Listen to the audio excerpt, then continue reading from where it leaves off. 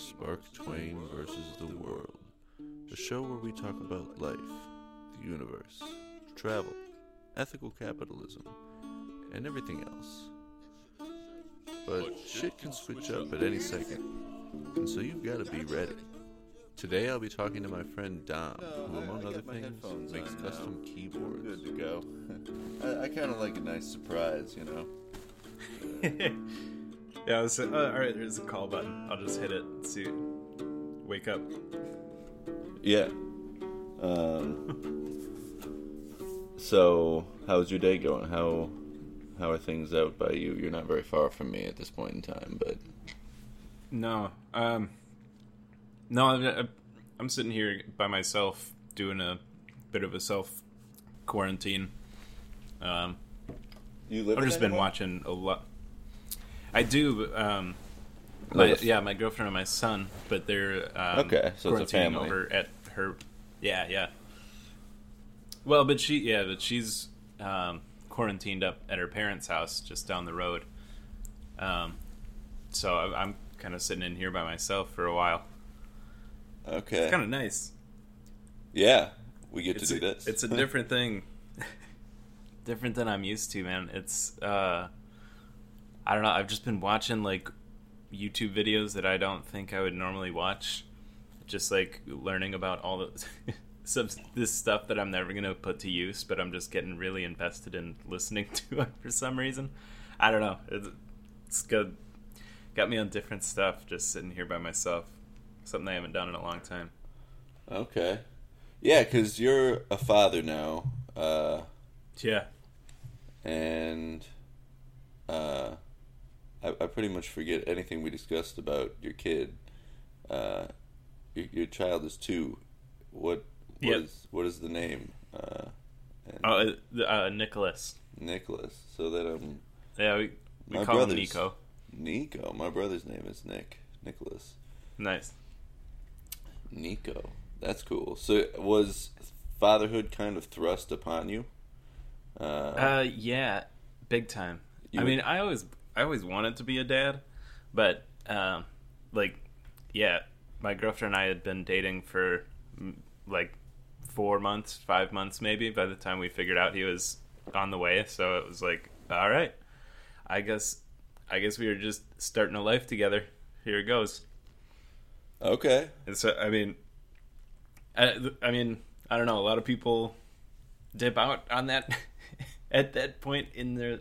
If that happens, I don't know. Not everybody sticks around, but I was like, all right, see what happens. Like, this is going good. We still like each other. Everything is good there. So I'm gonna help you get through this, and I guess we're just gonna do this together. Yeah, I mean, so I don't know. It was weird. Being a parent is a powerful gift from the universe, and It sounds like you're approaching it, in the best way possible. I just stepped up to it. I was like, all right, here we go. Yeah, and because you're one thing that's I think important is you went to school and you work with computers. I don't exactly know what you do, but you've got to be financially sound enough to support a family. Some people end up in this position and they're not. They don't have the education or the, just the skill set to make a living for more than just themselves. And you're obviously in the position where you are, which is good. And then beyond that, this is I figured we'd get the dad talk out of the way because I want to be a dad someday. But I've been working really hard to put myself financially in a position to be able to do that because that was the biggest thing. Looking at my parents, like, whoa, okay, these are good parents, but I don't know if they know anything about money. And the older I get, the more I think they don't, and they're going to listen to this, and it's just like, okay, that's fine. Like they're damn good at many things, but compared to some people I meet and how some people handle their money, it's like, whoa, okay. Right. I could have been. I'm going to educate my children differently on how money works and all of that. So being in a position that's financially sound, I think is very important. It took a little. It took a little bit of adjusting, I guess, because I was making good money for myself at the time.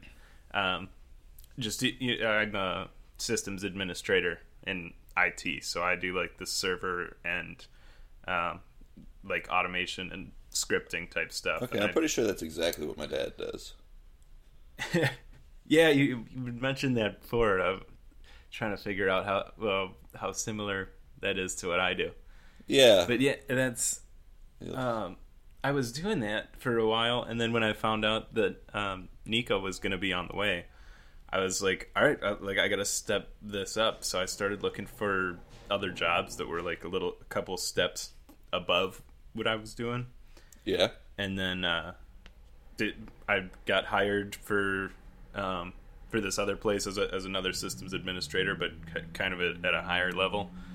And then I started freelancing on Upwork, just doing PowerShell scripting and automation stuff for clients. And I just started like hitting that hard. So I don't know. I ramped. I don't think I would have done any of that if I didn't have a kid on the way. Like all of a sudden I was like, okay, I got to stop buying like cool video games and shit and just like sit and chill and make more money. That was like, it was weird that it was like a switch that I had to turn on and be like, okay, I must have been just messing around before this. Now I have to like really get in gear. But it worked, so. Yeah, you make good money with Upwork? Yeah, surprisingly that I do a lot of stuff on Upwork that I don't know, that just people need like one-off scripts to do stuff, and I'm good at like just taking that and packaging it into like a small tool that they can use. For what we're talking about programming right now. Yeah. For what kind of like a plugin or something? I mean, that seems complicated. What do you do? So I use PowerShell to script stuff, and PowerShell like exists on like on any Windows computers or environments or stuff. You can use PowerShell to do stuff that you would normally be clicking through menus and things to do. Instead, you can just type it and script it out to do stuff. So like something that I get pretty often is a company wants a better way to like onboard employees. Like you got to create an account for them, and they have to have access to all this stuff and an email address set up and a password and like all their user information and all this stuff. There's ways of setting that up that people traditionally use, but with PowerShell I can make that so much more efficient, where they can just have like a spreadsheet full of 200 employees and put it in, and it all gets created and all gets set up a specific way if they have settings that they need to happen after the fact, or if people need to get notified, like it all just handles that and does it and reports on it and gives you error reports and stuff like that. So wow. I just like speed up the job for people who do what I do. And then obviously you've been doing this for a while, so you're comfortable with it and confident with it regardless of how long you've been doing it, and so your speed increases. One thing I learned in school in an autos class is that auto mechanics charge based on how long it's supposed to take and not how long it does take. So maybe at the beginning of your career, Yep. you get paid less, and at the end of your career, you know, you're charging 3 hours for something that only takes you an hour because you're good at it. So you're Yeah. So do you mind saying like what an hourly rate you make on Upwork is? You don't have to like say how much you do or anything, but you make what an hour? Yeah, on Upwork. I mean, yeah, my profile is public, so if anyone looked at it, they would see it anyways. But I think on my Upwork profile, I've got it set to $65 an hour. Nice. Which, and a lot of the time that's just what it says on my profile. If someone shows me something that they need created, and like I've honestly already created it for someone else, I just need to like change a few things and send it over. I'll like change the price instead of 65 an hour. Let's just do $50 for the project, and I'll send you that, or $20 for this project because I already have the script, so I'll just send it to you. We charge you $20. Here you go. Okay. But then I'll just charge like for a project at times. I've had a couple people that like they want an application and they want to pay a certain amount of money for it, and it's like, okay, yeah, I could do that. Just $200. Sometimes it takes me an hour, sometimes it takes me like 2-3 days, so it doesn't always pay off, but sometimes it's like, well, cool, technically I just made $400 in an hour, so that's pretty sweet. But at the same time, sometimes it's like, okay, well, I just made $100 on something that took me a week and a half to research on, but I'm getting better at not taking, like, I can calculate it out a little better. Okay. Word. And where I learned about Upwork was when I was traveling in Asia. I was trying to make money on the internet, and this girl I was with was way better at it than me. And I'd meet some people. Like, I met one girl, Natalie, who does PR for, like, podcasts. Like, if someone has a podcast, she'll help you link up with people to have on your podcast or something if you're working in a certain market. And I don't really know... Okay. I don't really know how successful she was. Now she's living in Texas. But I met her in Chiang Mai, Thailand. Like, she told us that she was there for a Digital Nomad concert. Woo-woo. Anyway, so I remember doing a lot of research on Upwork and learning about Upwork and thinking to myself, damn, I wish I had a better skill set. Because, you can do stuff with computers that there's so many different things that need to be done nowadays. Divvying it up amongst is the obvious choice. So I'm it's cool that I didn't know you were using Upwork. It's cool to hear that you're doing that, and that same thing that you're using to power your family and power your life when you're young, people can use to power their travel as well, which I think is kind of an interesting thing. I wish there was more more of a need for travel for what I do. I mean, it's kind of like I'm working from home now because of all the COVID-19 stuff right now, and I'm just as fine working at home. Like, I've got everything I need instead of being in the office. So, I mean, it helps that I can work remote wherever I am, like for any client anywhere. But then it's like, well, they're not going to send me to anywhere cool. I don't get to go to Shanghai or Japan. Just like, I can do my job from my living room, so I'm not going to get the the backing to go anywhere for it. Yeah, well, but you can also go anywhere and do work now that you're young. I suppose that's true. By the time you're like in your mid-30s, you'll easily be able to like go take a 6-month trip through some country. I mean, you'll have your kid, obviously, Nico, but yeah, as your kid becomes older, things are going to change in that regard, and I think you already having experience on it, and especially because we're from the same high school, so yep. Some of the I never would have gone to Asia if I hadn't gone to California, because in San Francisco, all the people I'm meeting and working at this hostel are traveling to Asia, especially a lot of people from Australia, and so I don't think that people in Wisconsin are necessarily tuned in to the idea. Like, I don't know anyone who's gotten out of high school and then just flown to India, which you could do, if you had money. Right. But nobody's doing that, and it's fine. It's another experience you can have. But I think you're working on Upwork. It's super relevant. That's what all these people from Europe and Australia, and many people even from America, are traveling Southeast Asia and maybe even India and other countries like that. A lot of people teach English to Chinese students via the internet. Yeah, I honestly started looking into that too. I before I had figured out that I wanted to do IT computer stuff. I was obsessed with Japan and was just trying to figure out, okay, how do I find a job where I can be in Japan? And like learning Japanese was not like a problem. I was like, all right, I'll do that. I can do whatever. It just looked like teaching English as a foreign language in those countries seemed like something that a lot of people do, but I don't know. I like just wasn't as passionate with, like, I just have like a natural thing with computers that it just came really easy, I guess, and I would just stay so interested in it. Japan, it was like I just wanted to be there. I didn't have a passion for teaching English, so I knew that was like somehow not going to work out at some point. So I didn't put all my eggs in that basket.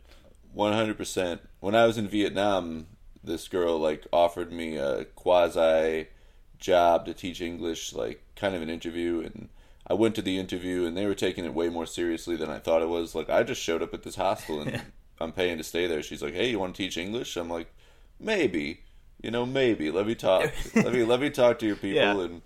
And when I showed up, they like asked me for some stuff, and I was like, "Oh, I don't have that," And I wasn't really passionate about it either. I just thought to myself, because I'm like a writer, I write my blog, and I feel like I'm good at communicating. It's part of the reason I'm doing this podcast. And I was like, okay, I think that I could take a group of kids and, for the right amount of money, dedicate 6 months to them, because one of the problems is you don't want kids to like get really attached to this teacher and then the teacher leaves, 1 month into teaching or 2 months into teaching. It's really like morally the right thing to do to finish a semester. And that was my big going into it. I was like, all right, I know I'm not like your average person, but whether these people know it or not, I really want to like finish this project if I start it, because it has to do with kids. I think that's important. So since I bridged that gap in my own head, I was like, all right, that's what I think is important. How much English are they going to learn from me? I don't know. I know the English language very well, but I have no idea if I can teach it to kids. So I did some research on YouTube and started looking into how it would be done, and I went there prepared to teach a lesson. Like, I thought I was going to have to go in and teach English for 30 minutes. I was hella nervous. and I didn't. They just, like, talked to me for, like, 10 minutes, and then they were like, all right, well, we'll call you if we're interested. And I was like, oh, that's it? Yeah, you're definitely not going to call me. I didn't tell them that, but I was like, yeah, these people are probably not going to call me, but it was my one experience. And then I found this guy on Instagram who was going to UWM, and he was going to go to Vietnam and teach English in Vietnam after he got out of college, and he did that, and he went to Vietnam. I thought about messaging him. His name's Adam, and he's still over there, I think. And with all of this stuff going on, I've been really wondering about the digital nomad community. Like, there's this city called Ubud in Bali, Indonesia. Bali's an island in Indonesia. And then there's a city called Ubud, and there's this co-working space called Hubud, Hubud, like a co-working hub, and hub mixed with the word Ubud. I've not actually seen it written out, maybe. I haven't, but I am aware of it. And so there's a bunch of people living out there, and I've been thinking about what that digital nomad community is going through right now with this virus situation, because it's probably a different situation in Asia, not that, like, they don't have the same technology as us or something, but it's just, it's a different medical situation. It's a lot more people, and they're a lot less educated on, like, preventing the disease, I think. Like, people are washing their hands less and stuff. So, I don't know necessarily if I'd be worried, because I'm, like, a healthy person, if I was going to get sick, but I would just be, like, kind of wondering what kind of chaos is going to come. I have no idea how those digital nomads are going right now. This is a global crisis we're facing. This is maybe the most unified we've come together in, I don't know, a long time. I was writing about it, and, like, I think this COVID-19 thing is going to help teach us how to deal with virus and disease in the future. Like, next time something like this happens, maybe we're able to nip it in the bud, like, really fast. Right. Because the last thing I think that existed like this was Spanish flu in, like, 1918 or whatever. Something like that. So the Spanish flu, and you'd read about it in the newspaper, and you'd be like, whoa, Europe's got this flu, it's coming our way. Like the smart people, the people who are like wise and really like patient about intaking their information, they would probably look at that and know the inevitability of it. Because there must have been, I can't believe that I knew about this thing in China, and I knew it was spreading, and it didn't occur to me that it was just going to keep spreading until that was it, until we all got used to it or something was figured out. Right. I can't really believe now that I got this far in the game and didn't know that, because that's something that easily I should have been deducing and pretty much been prepared for. I mean, as soon as I heard about that China built a hospital in like 10 days or whatever it was, I should have immediately been like, oh, something serious is happening. And I wasn't, Right. you know? And so during the Spanish flu epidemic, I don't know how they would have handled the news. You're reading the news in New York, and you know that people are traveling there, you know, and you're worried about the Spanish flu coming, you know. But it's not the same thing as reading something on the internet or having the immediate access to information we have. And the fact that I misinterpreted the signs, and I think many people didn't realize what was coming. I mean, if this was something like Ebola, I think we would have been like super fast about it. I think it would have been like, first of all, there's been problems with that before and we've contained it, you know. But I think if it was something, but it's like, you know, I'd talk to some people who were pretty educated in medicine, and they'd be like, oh, it's not much worse than the flu, you know. And now that it's out here, it's like, oh, it's a respiratory thing. It's different than the flu, and it is, you know, it's a problem. Right. So I don't know. You said you're just doing your home quarantine thing, but I wonder if this will be the first time in my life that I'll go through something like this, or the only time, you know? I'm starting to feel like it's just going to be the first. Yeah, but I don't know if anything will be as, like, dramatic as this. Like, I know for a lot of people, at least I'm thinking about, like, the American office work culture, because that's where I spend my time. But, like, thinking about what this did to the company that I'm at, and how our IT team was like, okay, we just need to figure out a way to allow everybody to work from home now. Like sales agents, people with phones, you know, basically anyone who's not doing manual labor, how can we make them work at home? And once we did this, we set up this environment where people can work from home. They can use their phones. They take laptops, or even if they didn't take a laptop from us, we can provide them with a virtual desktop that they just log into and have everything that they need for our work.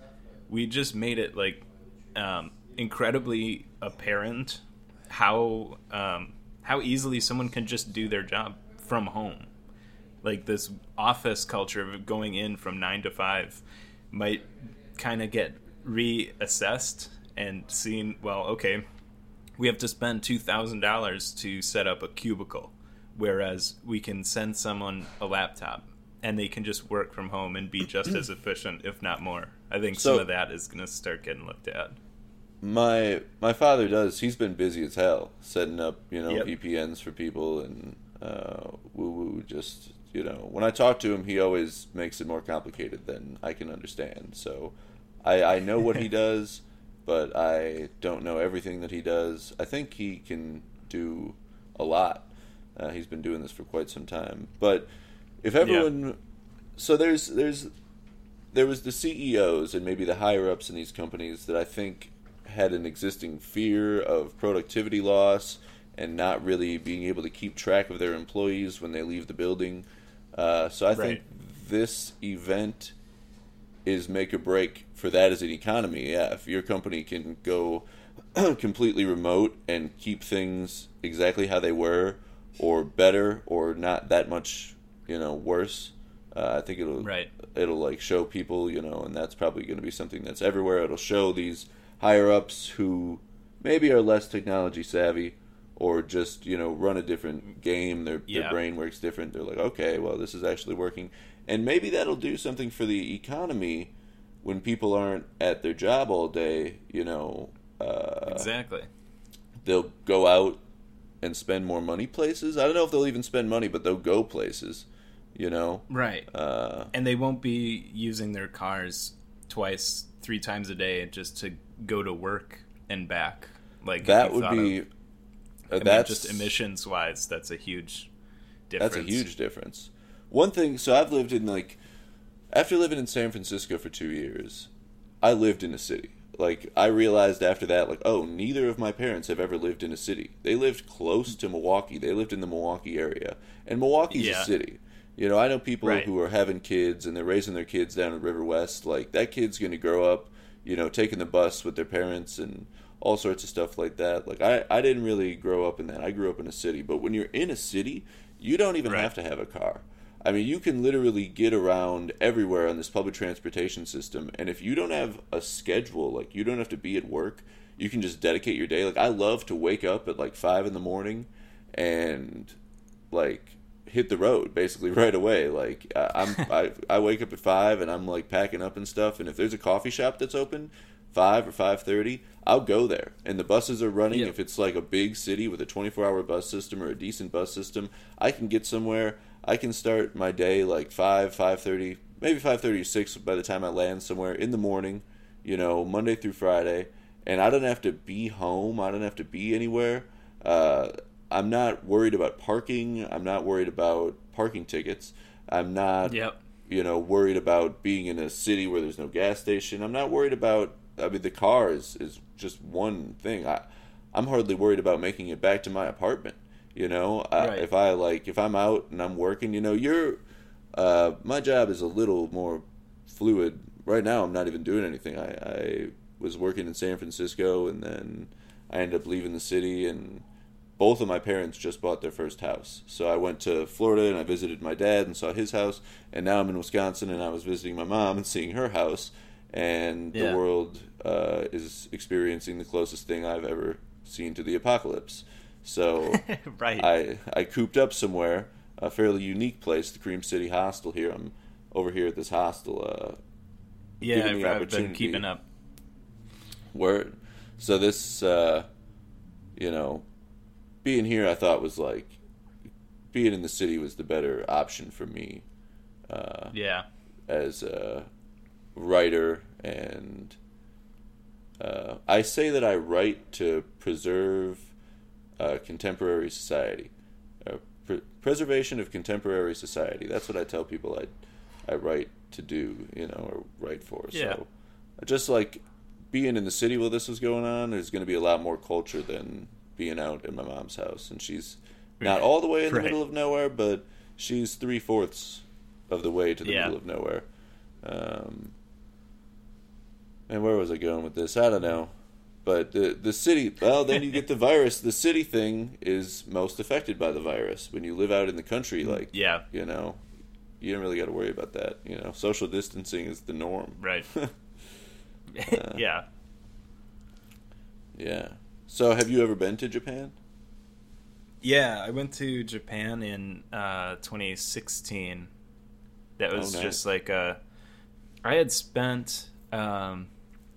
I was at this IT job in like 2015, and like we all got laid off, but they needed us. The company got bought. They needed us to stay there for a while. Like, they needed us for a year. They were like, "You're fired after a year, but we need you to help transition all this stuff." All right. So we were like, okay. We'll stay for like a retention bonus. If we stay for the rest of the year, we get a bonus at the end of the year, which ended up my bonus at the end of that was a lump sum of half of my yearly salary. So I got like 150% of what I would normally get that year, and then just cut off at that point. And I think I was like maybe 22, 23 when that happened. So I was like, holy shit, I'm rich. This is dope. I mean, I really wasn't when you think about it, but for like a kid like me who has like a $400 car and eats ramen noodles every day, like, you can, if you have $20,000, like, you're like, dude, I could retire right now. So I had this mindset of like, dude, all right, this is awesome. I don't have to work anymore. And I ended up taking off like for a year, just doing nothing. I thought I was going to do all this cool stuff, like all this stuff that you're talking about where you're getting up at 5:30 and like just riding buses and checking out local places. Like, I thought that I was going to be doing that, and then it turned out that I just didn't put on pants for like 4 months straight and just sat on my computer. And I was like, dude, this is not what this was supposed to be, man. I thought that this was going to be so cool. And then at some point in that, I had, I don't know if you guys talk about drugs or anything on this podcast. Hell yeah, but everything. I just So, marked at a some little point- explicit thing. Okay, great. So, at some point, I started like doing acid just because I was like, I've got nothing else to do, and Word I've up. never tried it, so I'll try it out. And it was like I didn't do it a ton, like to the point where it was dangerous, but like I did it like on and off for like 2 weeks, just kind of Oh like yeah, okay. feeling it out. And like by the end of it, or at some point in it, I was like, dude, I just like Japan is a real place that actually exists. Like in my head, this whole time it's been like this place out of a movie that I'm like a fan of. But no, it's like a real, like it actually exists, and I can get up on a plane and go there and see it. So I was like, dude, yeah, yeah. all right, fuck it. I'm just gonna buy a plane ticket. And so I bought a plane ticket for like 2 weeks out. Like, I did not plan this at all. I was like, all right, 2 weeks. I'm just going to go to Japan for as long as I can. Spend like, I think it was like 21 days, 24 days that you can go without getting some kind of visa. So I was just like, all right, I'll do that. I went out to Japan and just jumped from hostel to hostel, stayed in some cool places, like in those little tiny cubes where your apartment or your hotel room is basically just your bed with a sheet that covers the end of it. Hell yeah, okay. I was living life at that moment, and it was just like that trip, like the psychological acid trip before that, and then the actual vacation trip combined was like, I don't know, it was just eye-opening. And I came back, and I just came back like rejuvenated and ready to go back to work. And I just did. Like, I just came back, I started applying for places and got hired like right back where I left off, and just like picked up my life after that. It was kind of just a weird, I don't know, just a switch that turned on, like, okay, I did that, and now we're back. Fucking awesome, dude. That's so cool. So, wow, how many cities did you visit in Japan? Just one? I went to... No, I stayed in Tokyo for a while, and then I went to Osaka at the end, and Kyoto. So I went from Tokyo to Osaka to Kyoto. And then honestly, like, I had planned that I was going to stay in Kyoto for a lot longer than I did. Kyoto is like a lot more traditional Japan, like Edo period, like samurai type stuff when you're thinking of that like old fashioned like 1100s type stuff. Okay. And I was like, yeah, I really want to check that out. But I went to Tokyo first, and I just like loved it there. Like the fact that just everything was running all the time, 24/7, everything. Is it And still the just, largest city in the world? I have no idea. I don't know. It I don't know used to what they be. would. Huh. I don't know. It's probably something like Dubai or something now. Who knows? No way. Tokyo had 30 million people in like 2001.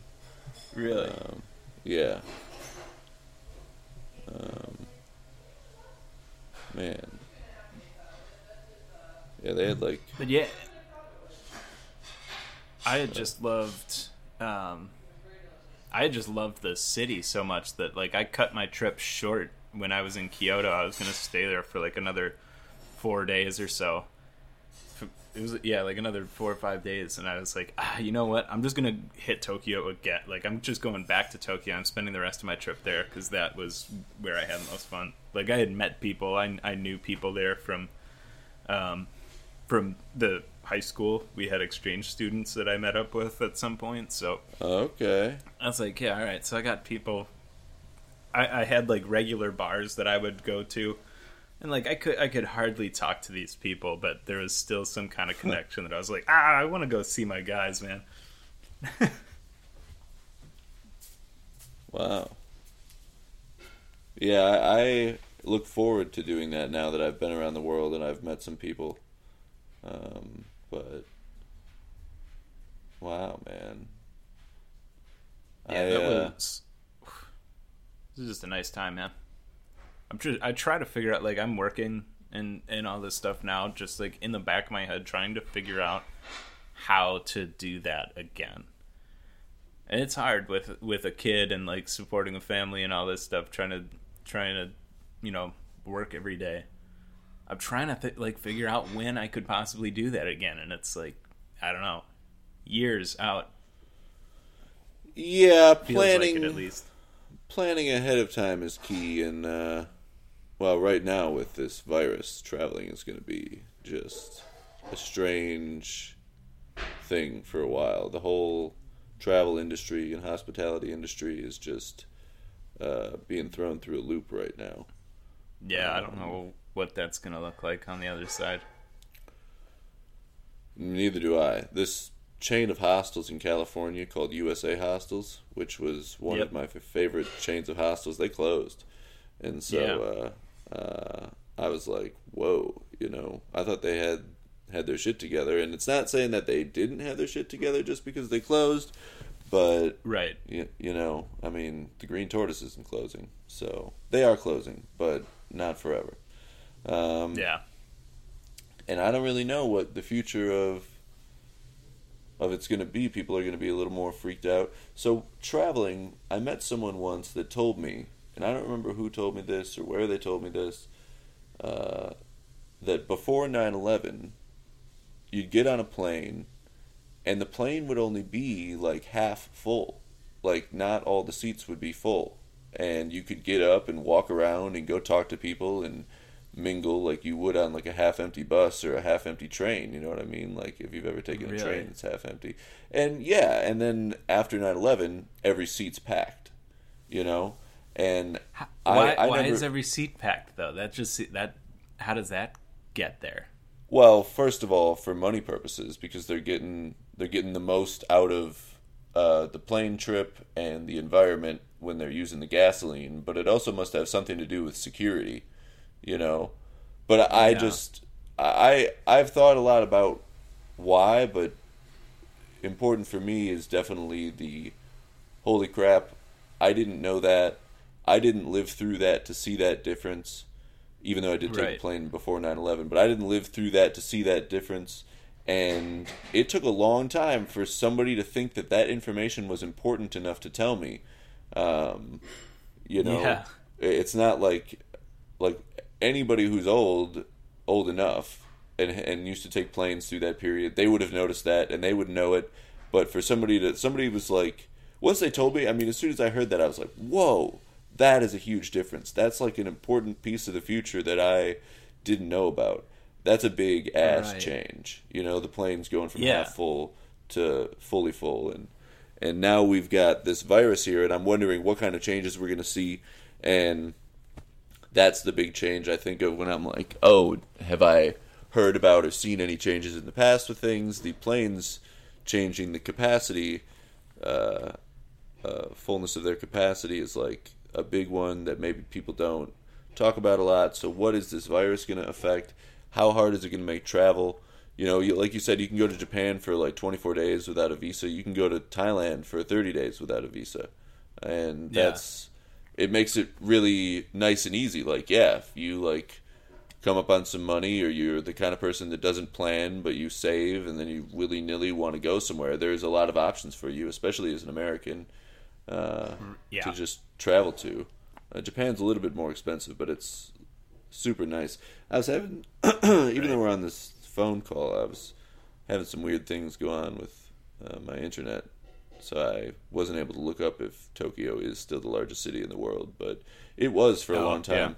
There's this sweet YouTube channel that like takes a bunch of things. It'll be like the top 10 largest cities in the world, 1989 through 2019, and on a graph, it'll like show them, and then you'll see certain cities climb, like, Shanghai or whatever will slowly climb the ladder and overtake all the other cities. I forget the name of the YouTube channel, Yeah. but YouTube pushes that stuff to me. I've watched 2 or 3 of those only. I don't spend a ton of time on YouTube.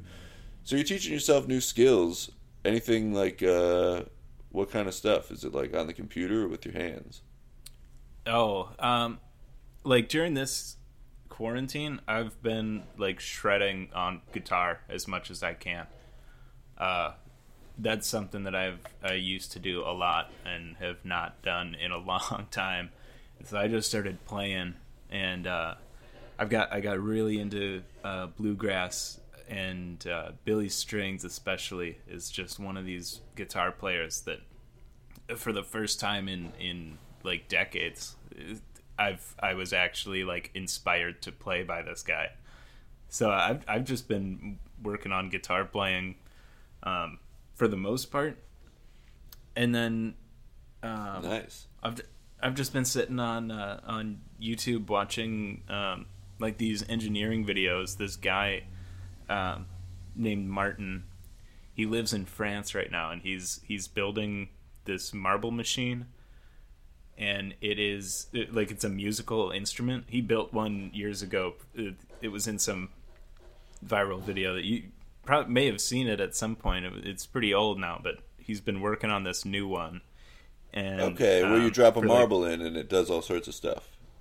Yeah, it's like a big hopper filled with marbles, and he turns a crank, and the marbles fall down, and like they hit notes on like a xylophone, and like a drum, like it hits a snare drum or a hi-hat, like, and then these marbles fall, and he can program.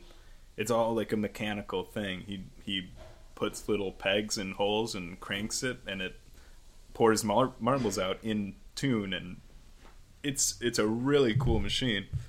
But he's been working on this for this one. He's been working on since like 2017, I think, and it's still not done. And he gives like the most detailed build of the last week. Everything he does, the entire like engineering process from drafting to like creating it, demoing it and breaking it, and like going back to the drawing board. He documents all this stuff in just really cool videos. They're really easy to watch, but like it's something that I'm not even remote. I mean, I'm kind of doing some low level engineering when it comes to like making keyboards and stuff, but watching this guy's process is just kind of out of this world. It's called Wintergarten Wednesdays, if anyone wants to listen to it. But Wintergarten Wednesdays. Yeah, Wintergarten, I believe, is Swedish for like the Milky Way. But that's his band is called Wintergarten, and so yeah, it's a trip to watch. I think he'll probably finish it this year, I'm hoping, but we'll see. Whoa. Yeah, I'll definitely have to check that out. I that's not what I was thinking of, but I'm definitely into music, and I'm definitely into cool stuff like that.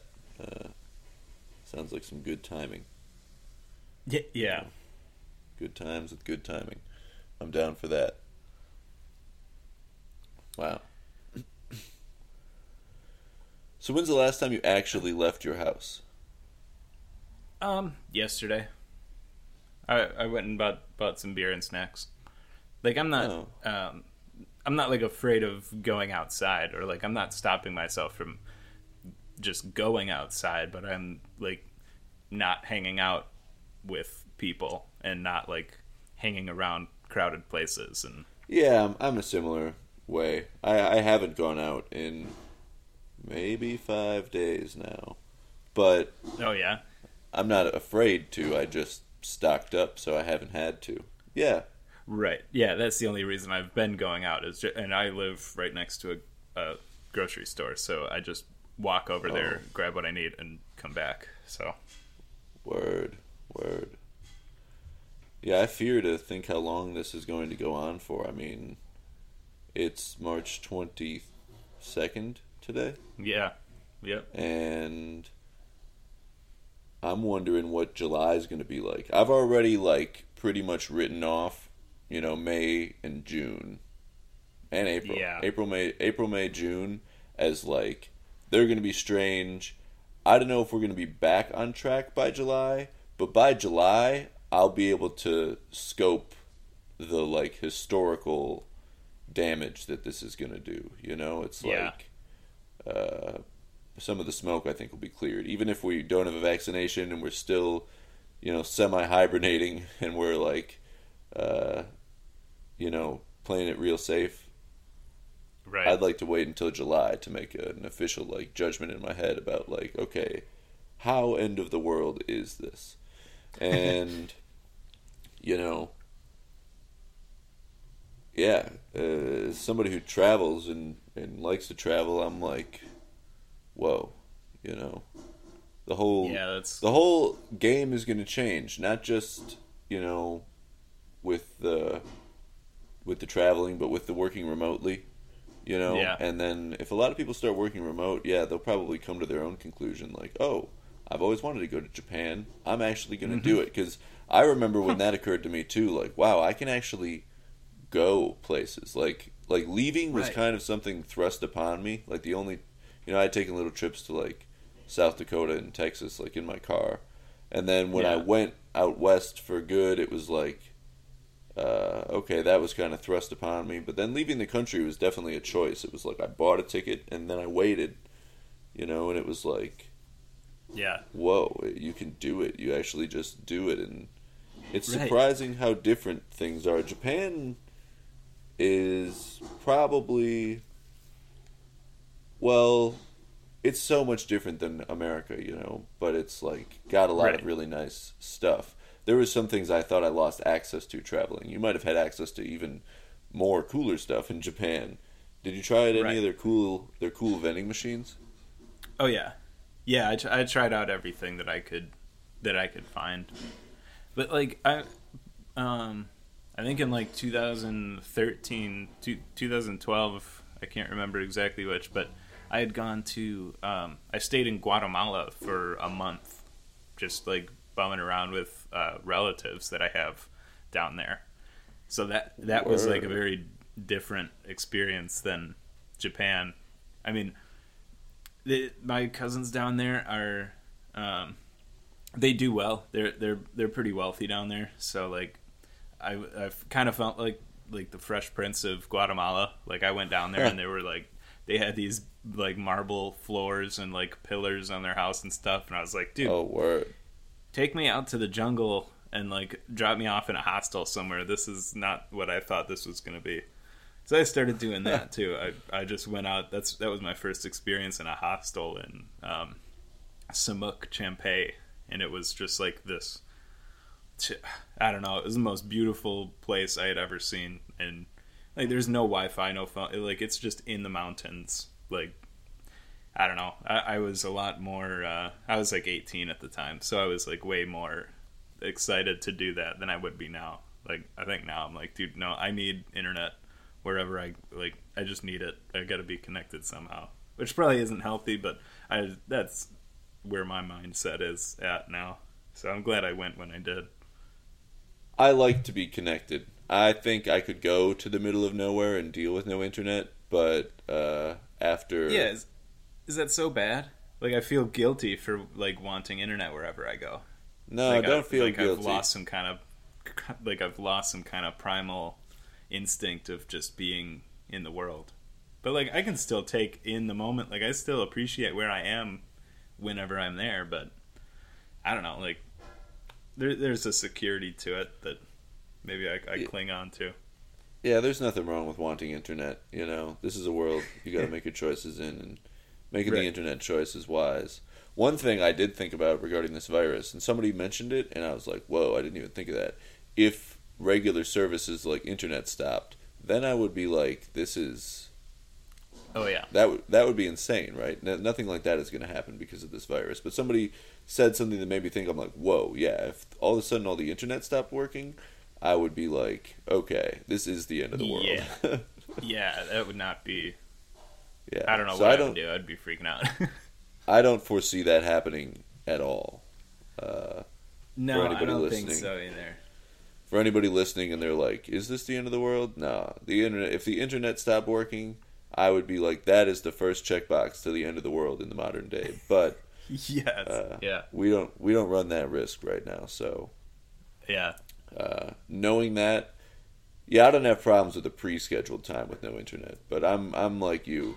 I didn't travel when I was 19. I took my trip to South Dakota, but that was it. I didn't travel out of the country until I was 26. So, Oh. well, I was in Mexico for like 3 hours when I was 6 months old, but I don't really remember it. So sometimes I think I Right. remember it, but I don't know. So Yeah. yeah, I'm looking at this poster of coffee on the wall here. What time is it now? 11, almost Yeah, 12. we've been going for 50 minutes. We didn't even talk about keyboards. I thought that was about to be like the main thing. Yeah, we didn't There's even just talk so about much- keyboards. We didn't do an intro of any kind. We just sort of rolled into it Joe Rogan style, but I you thought could about always that. add one after the fact. I thought about that as well. But yeah, I mean, yeah. If you want to talk about keyboards for a bit, that was something that I had thought that I was gonna talk about, and just didn't even occur to us, man. There's just so much going on and so much to talk about that like things are going out the window left and right, and you just roll with it. Yeah, I'm kind of just, zoning over here. Spent a week inside. Yeah, I'm just talking it off. But keyboards is interesting because when I saw you were building keyboards, I was like, whoa, Dom's building keyboards. I had seen a couple of those things online, Yeah. being out in a tech city, occasionally I'd see someone with one. But then when I saw you were building them, I was like, oh, nice. I got a friend that's involved with this. And as somebody who writes, and I write a lot. I mean, I've written 32 things this month, and it's like 22 days into it, so that's like 1.5 things a day or something. I was thinking about it, and it's like, whoa. Jeez. I've only published like 2 things, and each thing is like 2 pages long. So I'd be doing all this Yeah. writing, and so a keyboard is an important piece of my life. What Right. made you build a keyboard? Like, where were you like, I'm going to build a keyboard because it's cool? It was a weird, I was just trying to find a birthday present for my brother at some point, and I had seen like these little Stream Deck type things where it's just like a little macro pad that has like 8 buttons on it, and you plug it into your laptop and you can program the 8 buttons to like open certain programs or do stuff. And I was like, oh, that's kind of cool. And it was like $80, and I was like, dude, I'm not gonna pay $10 per key. That's ridiculous. There's got to be an easier way to make one of these. And I started looking at these like small, like do-it-yourself PCB, just small macro pads that had like 16 keys on it, and you had to assemble it and solder everything on yourself and like program it, and it came with like a little microchip and everything. And I was like, dude, this is cool. So I bought one for my brother, and I was like, but I don't know I don't know how difficult this is to do, so maybe I should do one for myself first. And so I bought the same kit for myself, and I built it, and I was like, this is fucking awesome. This keyboard is too small. I need to build. I'm gonna build a full size keyboard. Like immediately once I had finished that small one, I was like, okay, that's cool. I'm building a full size keyboard. And so I just started looking up like they've got all kinds of different sizes, like you and I were talking about early. But I had picked out a size that I liked, and then just ordered the PCB myself. Like I'd ordered a pre-existing PCB in a case, and I built it. Like I got all the pieces, I soldered it all together and programmed it, and it was like, okay, that's cool. But again, I was like, man, like I just like bought all these pieces and assembled like a kit. Basically, I could do this myself. So I had like I just kept on going deeper and deeper into this hole, and I was like, dude, okay, so I'm just gonna, instead of using a PCB, I'm gonna hand wire this thing, because now I kind of understood how the microcontroller spoke to each of the keys, and it's just like a grid matrix setup, and I was like, dude, so I could just wire this with my own hands. And so I just put these the keys into a plate and wired it up myself, and just soldered all the wires together. And at that point, I had to actually like program the keyboard from scratch, because the PCB never existed. That exact layout did not exist anywhere. So I had to like build the firmware of the keyboard itself. And tell me what PCB stands for. It's a printed circuit board. So it's just okay. That's like the the green board part with with the board. So like that's got all the contacts on it, and that's what you solder pieces to. So is it cheaper to do it without yourself, or it's just more enjoyable, like artistically speaking? Both actually, but I mean PCBs are not expensive anyways. I mean they're maybe like $20. Okay. And that's like you could probably order 5 for $20. It's all just about, you get them from China, so you're paying more for shipping than anything. Okay. So, but that was the thing. Like when I first did it without a PCB and like hand wiring it myself, I was like, this is really cool. But like now I should just make a PCB.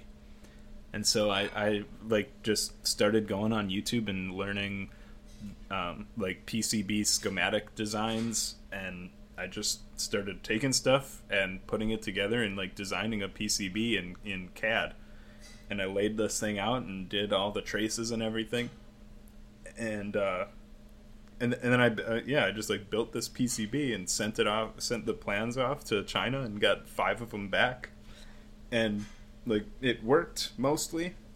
I messed up on a couple of things that now I can fix, but it just felt so weird to have like this piece of electronic equipment that I had like invented. I mean, I didn't invent the keyboard, but I was like, dude, I made this. This is like this doesn't exist anywhere else. So then I started playing with programming the keyboards in different ways, and like experimenting with dials and LED screens, and even on the keyboard that we're doing, experimenting with Bluetooth and battery capacity, all kinds of crazy stuff. Just like I don't know like how I got this deep into it. I just all of a sudden was like, dude, this is cool. I'm gonna build my own keyboard.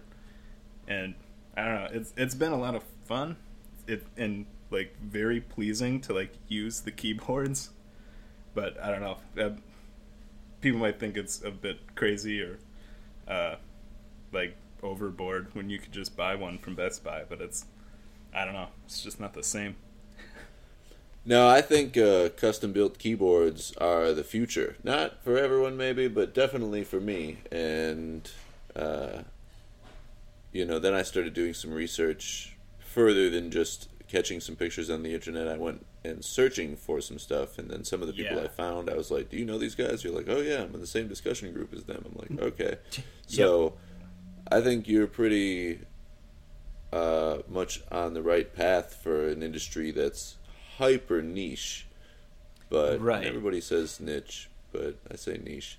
It's hyper niche industry, but it's like, I think if you love doing it, do it, and do it until you're bored of it, and then leave that little piece of history behind, because a custom built keyboard, I mean, like, you're, as soon as I found out, and then now you're working on one, and I probably owe you about $100 for that. Now that it's a time of crisis, I'm still good for it. Yeah, I know. And I was planning on, so for your keyboard, all I need to do now is put it in, like build a case and put it into the case. I have all it's all wired and everything. You bought the keys? No. Oh, you didn't buy keycaps? I don't remember. No, I don't remember Okay. if you. That's right. Yeah. I think you sent Well, me a link. But Yeah, either whatever. way, if No. you're Yeah, better to not have because I don't them have than anything have to. them. Right. Now I want some crisis keycaps, something Yeah. like COVID-19 colors. Okay. Are you still gonna? What are you gonna do about the case? What did you well, do I about was the other gonna- ones? I had Bill and I made it. Bill Vandersanden. He made it out of Word. a wine box. He did most of the cutting and stuff. He had all the supplies for it. So I'm gonna need at least his tools, and by the time I was planning on going over there, they were in England, so I couldn't Okay, go word. over there. They were over there for like 2 weeks, and then they got back like the day before, like people started going on quarantine, and I was like, "Yeah, I'm not gonna hang out with you guys. You just spent the last however many hours in airports and." So Yeah, word up. I've been social distancing from Bill for a minute, but he's probably coming up close on 14 days of no symptoms, so he might be safe to go see soon. So Okay. I just got to get the case together. Like the program, like programming and everything works. So like I can connect to it with my phone and everything, and it's just really satisfying to see that the Twain Enterpriser, that you've connected to it and that you can actually type a key with it. So Fuck yeah, dude. that's cool. Yeah, I'm honored to be the first Bluetooth model. Which honestly, since I bought a laptop, I'm still going to use the Bluetooth, obviously. But I was like, okay, change the game. Yeah. A lot depends on the case, a heavy case, but it's going to be around forever. It's like going to be a quality Right. machine that's probably going to keep working for many, many years to come. So It I'm should be. yeah, I'm excited for it to get some use and gather some dust, and then Right. get some use and then gather some dust again. Yeah, I love investing in quality things so they're around for a long time. That's a big thing. And that then I'm, like another part of it that like you got me a little more inspired in the personal craft of it, because I could, like, when you started telling me about this, like I immediately saw your need for it, and like you as a creative person want to have, like, if your tools are creative in themselves, like that just kind of puts you like at a little elevated plane when you do anything. Like, I don't know, like typing on a 100%. keyboard that just like feels like when I type on a keyboard that I made myself, something about like what I'm typing is just coming out of me in a different light, like just a little slightly different. Like knowing that the keyboard, like if you're going to be typing on it, knowing that this keyboard was like hand built for you with you in mind, and like Bluetooth and lightweight and this certain size and battery life, like all that stuff was dictated by you and put into a physical object that then you can use. So I was like, yeah, there actually could be like instead of just building a bunch and posting them online for sale, like it should be more of like a connection, like a personal, I don't know, a commissioned keyboard, I guess is probably a better approach to it. And I didn't think about it in that way until we got in contact. I think that. Oh, really? I think that is maybe the future of creative people's keyboards, because I really like this personal touch. Like when I saw one thing about getting a tattoo for me, for a long time. In fact, I just got my first tattoo inside of a tattoo shop when I was in Vegas. I got like a little Ohm symbol. Really? I remember being in there. Yeah, but I've had tattoos. I got my first tattoo at like 19 or something. It's on my broken shoulder, But for me, it was more about who did the tattoo than what the tattoo was of. Now, I've only got the 4 tattoos, and 2 of them are done by the same person, so I don't have very many people tattooing up my body. But for me, it's more like if I met a tattoo artist, and they're like, obviously money comes into play. It always does. One thing I've been writing about and talking about is everything has to satisfy the economical monster. Everything has to satisfy the economy, and if it doesn't, you have that problem with it. And if it satisfies the economy, then you can move forward. And so obviously there's always money to lubricate things. But once I found out you were making keyboards, it's like, oh, that personal touch. And now here we're doing this podcast, all probably because of that. We were already like friends, and I was already following you on Instagram and in contact. But it sparked something. Yeah, and exactly. And I think the personal touch of everything is important, and that, so I don't believe in God.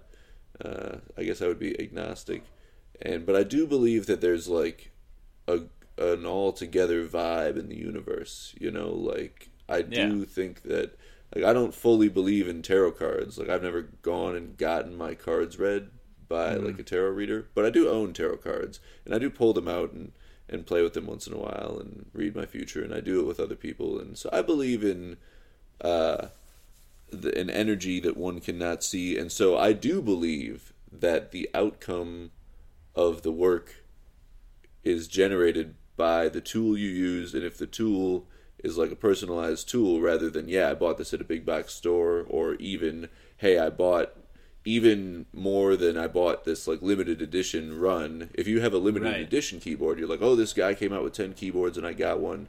That's still a unique vibe, maybe more unique than the big box store, but a different unique kind of vibe than like, oh, this guy made this for me. Because obviously when I write with it, I'm going to bring you up, maybe not every time because I write so often, but from time to time it's going to be like, oh, I'm writing on this keyboard my guy Dom made me. And I think it's one thing I've thought about is people getting this, like, if they get a microchip in their brain or whatever, like Elon Musk is talking about, and people are super smart and they have access to all this information all the time, everybody will know the price of everything.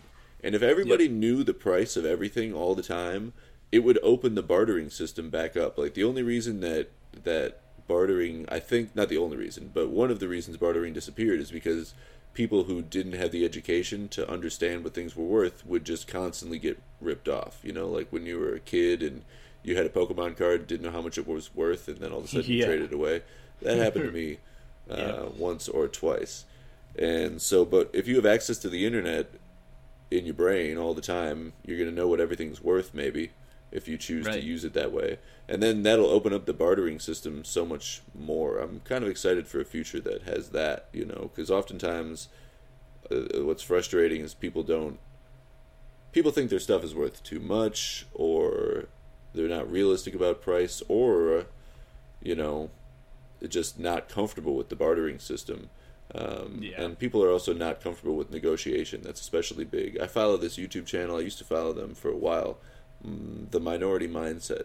It's this guy, Jaspreet Singh, and he's like, I think he's from India, but he might be from Pakistan.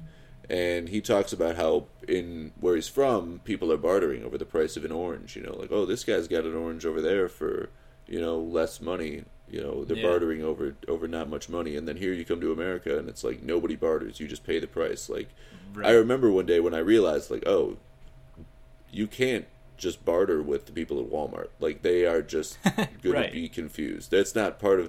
They're not even explained. If someone comes up and barter you, you have to tell them why we're not doing that. Like, no. If someone comes up, or negotiate, I mean.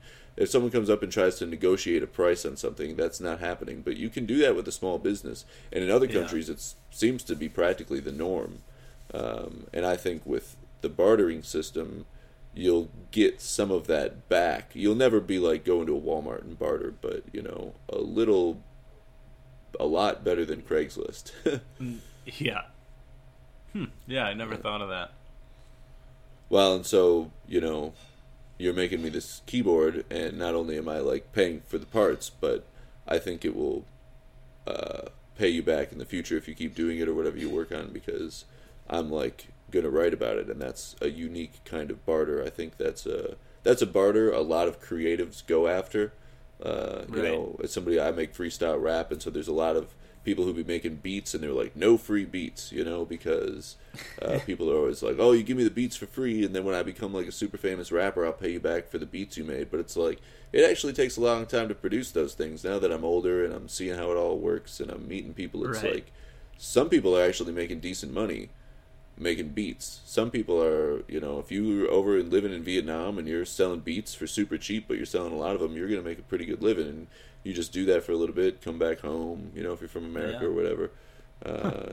You can really, because there's a lot of people. I know one guy who makes music videos, and he lives in like Da Nang, and he's charging $1,000 for a video, and he really only does like one a month, but they're really high quality videos because he really likes being there. He likes what he does.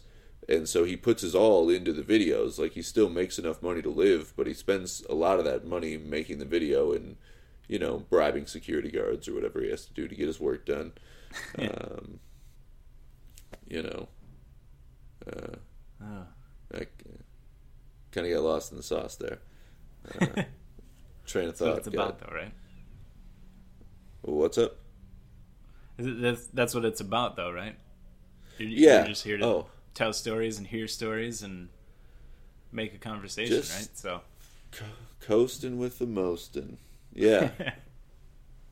Yeah, honestly, we're about an hour and 12 minutes into this. I'm thinking, like, I kind of want to eat some lunch. I don't know. Yeah. What are your plans for the rest of the day? Do we have more to talk about?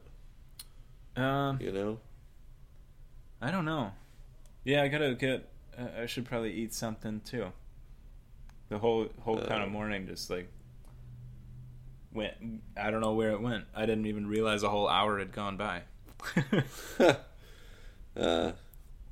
Yeah, that's how it was when I was talking with Greg too. All of a sudden, I was like, "Well, we've been talking for a minute," because we were kind of just chopping it up and chatting. The first guy I interviewed, he was a business owner, and we talked. I asked him a lot of questions about business, but at the end, not at the end, but yeah, we were talking. All of a sudden, you're like, "We didn't even talk about keyboards." I'm like, "Holy crap, we didn't even talk about keyboards." And I wanted to bring up like the news and maybe read some news articles and talk about current events and stuff, and do other things like that. So that didn't happen either. So I don't know what your plan is. I definitely do want to take a break. I'm wearing these headphones here, and people are waking up here at the hostel, so I'm going to say what's up to everybody here. But we could either like continue this later today or edit this one up, and if we like it, you know, just do another one. I don't even have to post it directly to my podcast. I can like post these audio clips anywhere. I can put them on YouTube too and stuff, you know. Right. Okay. Well, yeah. Let's take a break, and then let me you send me over what you have somehow. I don't know if you can like just email the WAV files or whatever you've got, but email would be best. Let me maybe message me your email. I might already have it. Yeah. Yeah, I'll and then I noticed on Greg's podcast, at least, you had you guys were sitting like in opposite sides of the mic, so you guys were like kind of in a left and right ear kind of thing. We can can simulate that with this too. I can kind of put one of us on each side, like I didn't even mean to do that on purpose. I'm still kind of figuring out how to use this microphone the right way. And I kind of wish it just mixed them together. I don't mind the left. Did you like it with the left and the right? With two headphones in, yeah, it sounds cool. But if you don't have two headphones in, you're kind of lost. Oh, yeah. So maybe that's not the way. But I can like make it so it's like a little bit favored on either side, but like you wouldn't be missing anything if you had it just a mono channel anyways. Okay. I'm excited to see how my end turns out, because I have this microphone set up, and honestly the positioning is pretty bad, but I decided not to move it. And I'm still learning how to use this recorder. Once I get how to use it the best way, it'll produce the best sound, you know. But so, all right, I'll email you over what I have, and then we'll whip it up, and I'll just message you, and we'll do this again sometime, because I thought this was a pretty easy conversation to have, and I think that's what people like listening to, is a good flow. Yeah. Yeah, and then I don't know if you want to like record some kind of intro or something, just so we have somewhere to start. Because I don't know, we went straight from like troubleshooting something, and then like just right into it. So I don't know how you want it to begin is up to you, or if you want to do some kind of, I don't know. That's up to you to figure out what kind of podcast structure you want going forward. Yeah, I was thinking I could just do it on my end. If I wanted to throw something on at the beginning. I might not. I'm just kind of winging it right now. I think that posting consistently will be important, and the further on I go, I might throw an intro on there. I might record. Yeah, I don't know where to end it either. We can just end it willy-nilly, I don't think that this is, my podcast is definitely for people who just want something to listen to that's outside of the realm of, like, everything else. I don't even know. I just bought the recorder, and the more I'm using it, the more I'm like, okay, this is, because I have some other equipment that I haven't been using as much, like this 3D camera and this camera gimbal. But the recorder audio is definitely something I like, the audio experience. And so to be able to provide something in the form of not necessarily an indestructible item, but just like you make it once, it's there forever. Because that's what my writing is. I type it up, and then it's like, it's there, it's done. I'll be able to go back and read that forever. And I kind of wish I had been doing it longer. But it's also not just like a journal I keep in my house. It's available to the public, and there's a reason for that, and I like it like that. And so I think this is a similar thing. And the people who are listening to it, I don't think they need an intro or an outro, but I might give them a little bit of something, because just I do in case they don't know who I am. No one's gonna know. I mean, that is true. You're right. Just why am I listening to this guy? I guess once you had married the two together and sent it back to me, and I listened to it, I would probably add something in. And if you want to add in your own, like, send a separate clip back to me that's just like, hey, my name is Dom, and this is what I do. But maybe I'll add a little thing at the beginning, like, hey, it's Spark Twain here. Woo-woo, we're talking to my friend Dom, and talk about the keyboard a little bit, and kind of how we got back to talking to each other since high school, and more intimately speaking than just like, messaging on Instagram once in a while, the keyboard, and then on to the like, okay, let's conversate a podcast, because, interesting people are interesting to talk to. Yeah. So I might record a little bit of that and throw it on at the beginning, because I don't want people to be lost and just be like, who is this dude? So right. You can record your own thing if you want as well, and add it on. I'll see if I get anything that sounds normal. Yeah, or maybe I'll make mine before I even send it over to you. That could be good too. Sure. Yeah. Right up. All right. Well, then cool, man. I'll wait for that. I'm going to be at the house for a little while.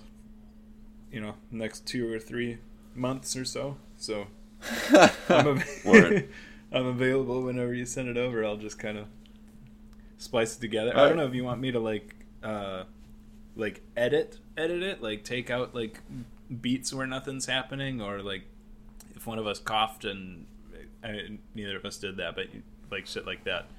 I don't really do any of that. I just keep it simple, All right. The first one I did, I had to do a lot of editing, and I split it into 2 tracks, and I made the other person louder because they were like significantly quieter than me in the original.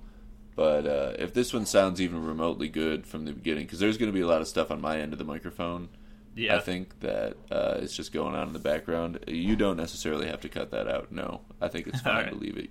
I just look at the waveform, and if there's anything that's crazy huge, I like go check out what it is, and maybe I silence it, if I have to, if it's like painful for people. But, right. All right, I got cool, man. Yeah, I'll ship that over to you in like an hour or two, probably. Yeah, I'll send you my my email. Word. Well, All have right. a good afternoon, Dom.